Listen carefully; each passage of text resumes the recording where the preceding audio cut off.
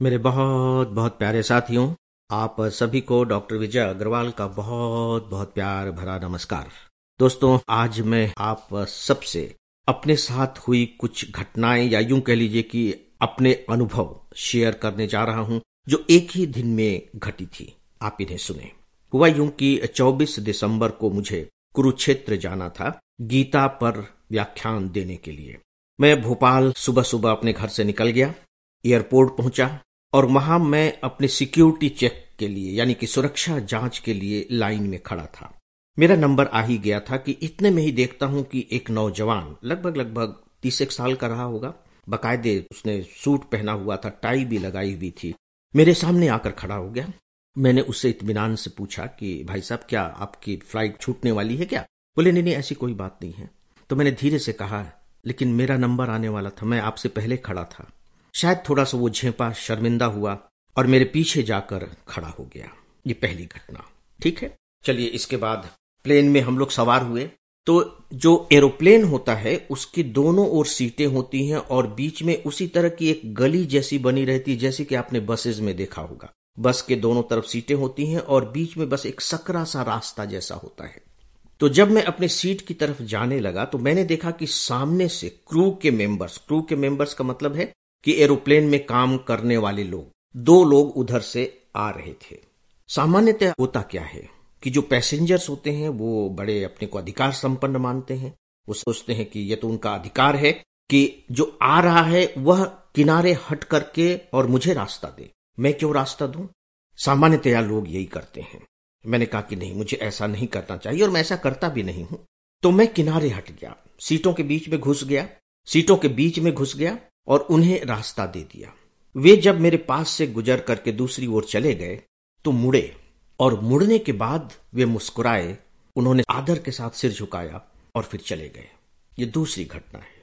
अब तीसरी घटना सुनिए। तीसरी घटना इस प्रकार से है कि जब मैं कुरुक्षेत्र पहुंच गया और भोजन का समय हुआ तो फिर भोजन के लिए लाइन लगी। मैं भी लाइन में लगा हुआ था। तो इतने में मैं देखता हूं कि मेरे साइड से आकर के एक व्यक्ति भोजन लेने लगे। उन्होंने धक्का मारा, थोड़ा सा धक्का लगा भी, तो मैंने कुछ नहीं, बड़े प्रेम से उनकी ओर देखा। बड़े प्रेम से ही मैंने उनकी ओर देखा। मैं बिल्कुल सामने आ चुका था तो मैंने कहा कि मैं आपको सर्व कर देता हूं, आपको दिक्कत हो रही है। दूर, थोड़ी सी दूरी तो थी जहां भोजन रखा हुआ था और वो खड़े थे।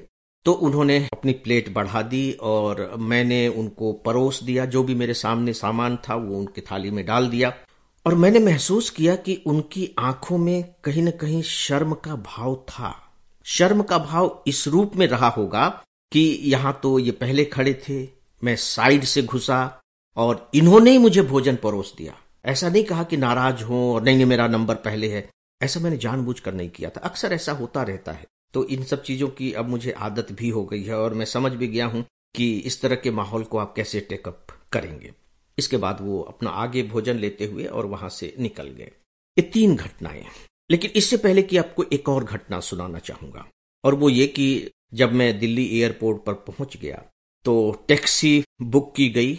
वो टैक्सी वाला व्यक्ति, उसकी टैक्सी थोड़ी सी दूर खड़ी थी जहां पर मैं खड़ा था, वहां से वो आया और उसने मुझसे पूछा कि सर, क्या आप डॉक्टर विजय अग्रवाल हैं? मैं कहा कि हाँ हाँ, मैं ही डॉक्टर विजय अग्रवाल हूं। तो बोले आइए सर, टैक्सी उधर खड़ी है। और आश्चर्य की बात यह है कि मेरे हाथ में एक हल्का सा बैग था, एक दिन के लिए जाना था, तो उसने मेरा बैग ले लिया। सामान्यतः ड्राइवर ऐसा करते नहीं है। उसने मेरा बैग ले लिया, मैंने उसको बैग दे दिया और एक हल्का सा बैग मेरे कंधे पर टंगा हुआ था। मुश्किल से वो 5-10 कदम ही गया होगा कि पीछे मुड़कर देखा और उसको लगा कि अरे, मैंने तो अपने कंधे पर भी एक बैग टांग रखा है। तो उसने कहा कि सर सर, ये भी बैग मुझे दे दीजिए। मैंने कहा नहीं नहीं, कोई बात नहीं, ये तो हल्का सा है, चलो। नहीं नहीं, बोले कि सर दे दीजिए, आइए। और मुझे वह अपनी टैक्सी तक ले गया, बैठाया और बड़े इत्मीनान के साथ मुझे उस स्थान पर पहुंचा दिया जहां मुझे पहुंचना था। मैंने उसको पेमेंट दिया, उसने नमस्ते की और वो वहां से चलता बना। और मैं आपको बताना चाहूंगा स्पेशली कि ये जो ड्राइवर था, इसकी उम्र 30 साल से ज्यादा नहीं रही होगी। ये बात मैं इसलिए कह रहा हूं क्योंकि जनरली हम लोग आज की जनरेशन को दोष देने लगते हैं। हालांकि ठीक है, जो सिक्योरिटी चेक की मैंने बात की वह भी नौजवान इसी उम्र के आसपास का था जो मेरे सामने आकर के खड़ा हो गया था। तो दोस्तों, ये 4 घटनाएं मैंने आपके सामने रखी है और ये चारों घटनाएं एक ही दिन घटित हुई हैं।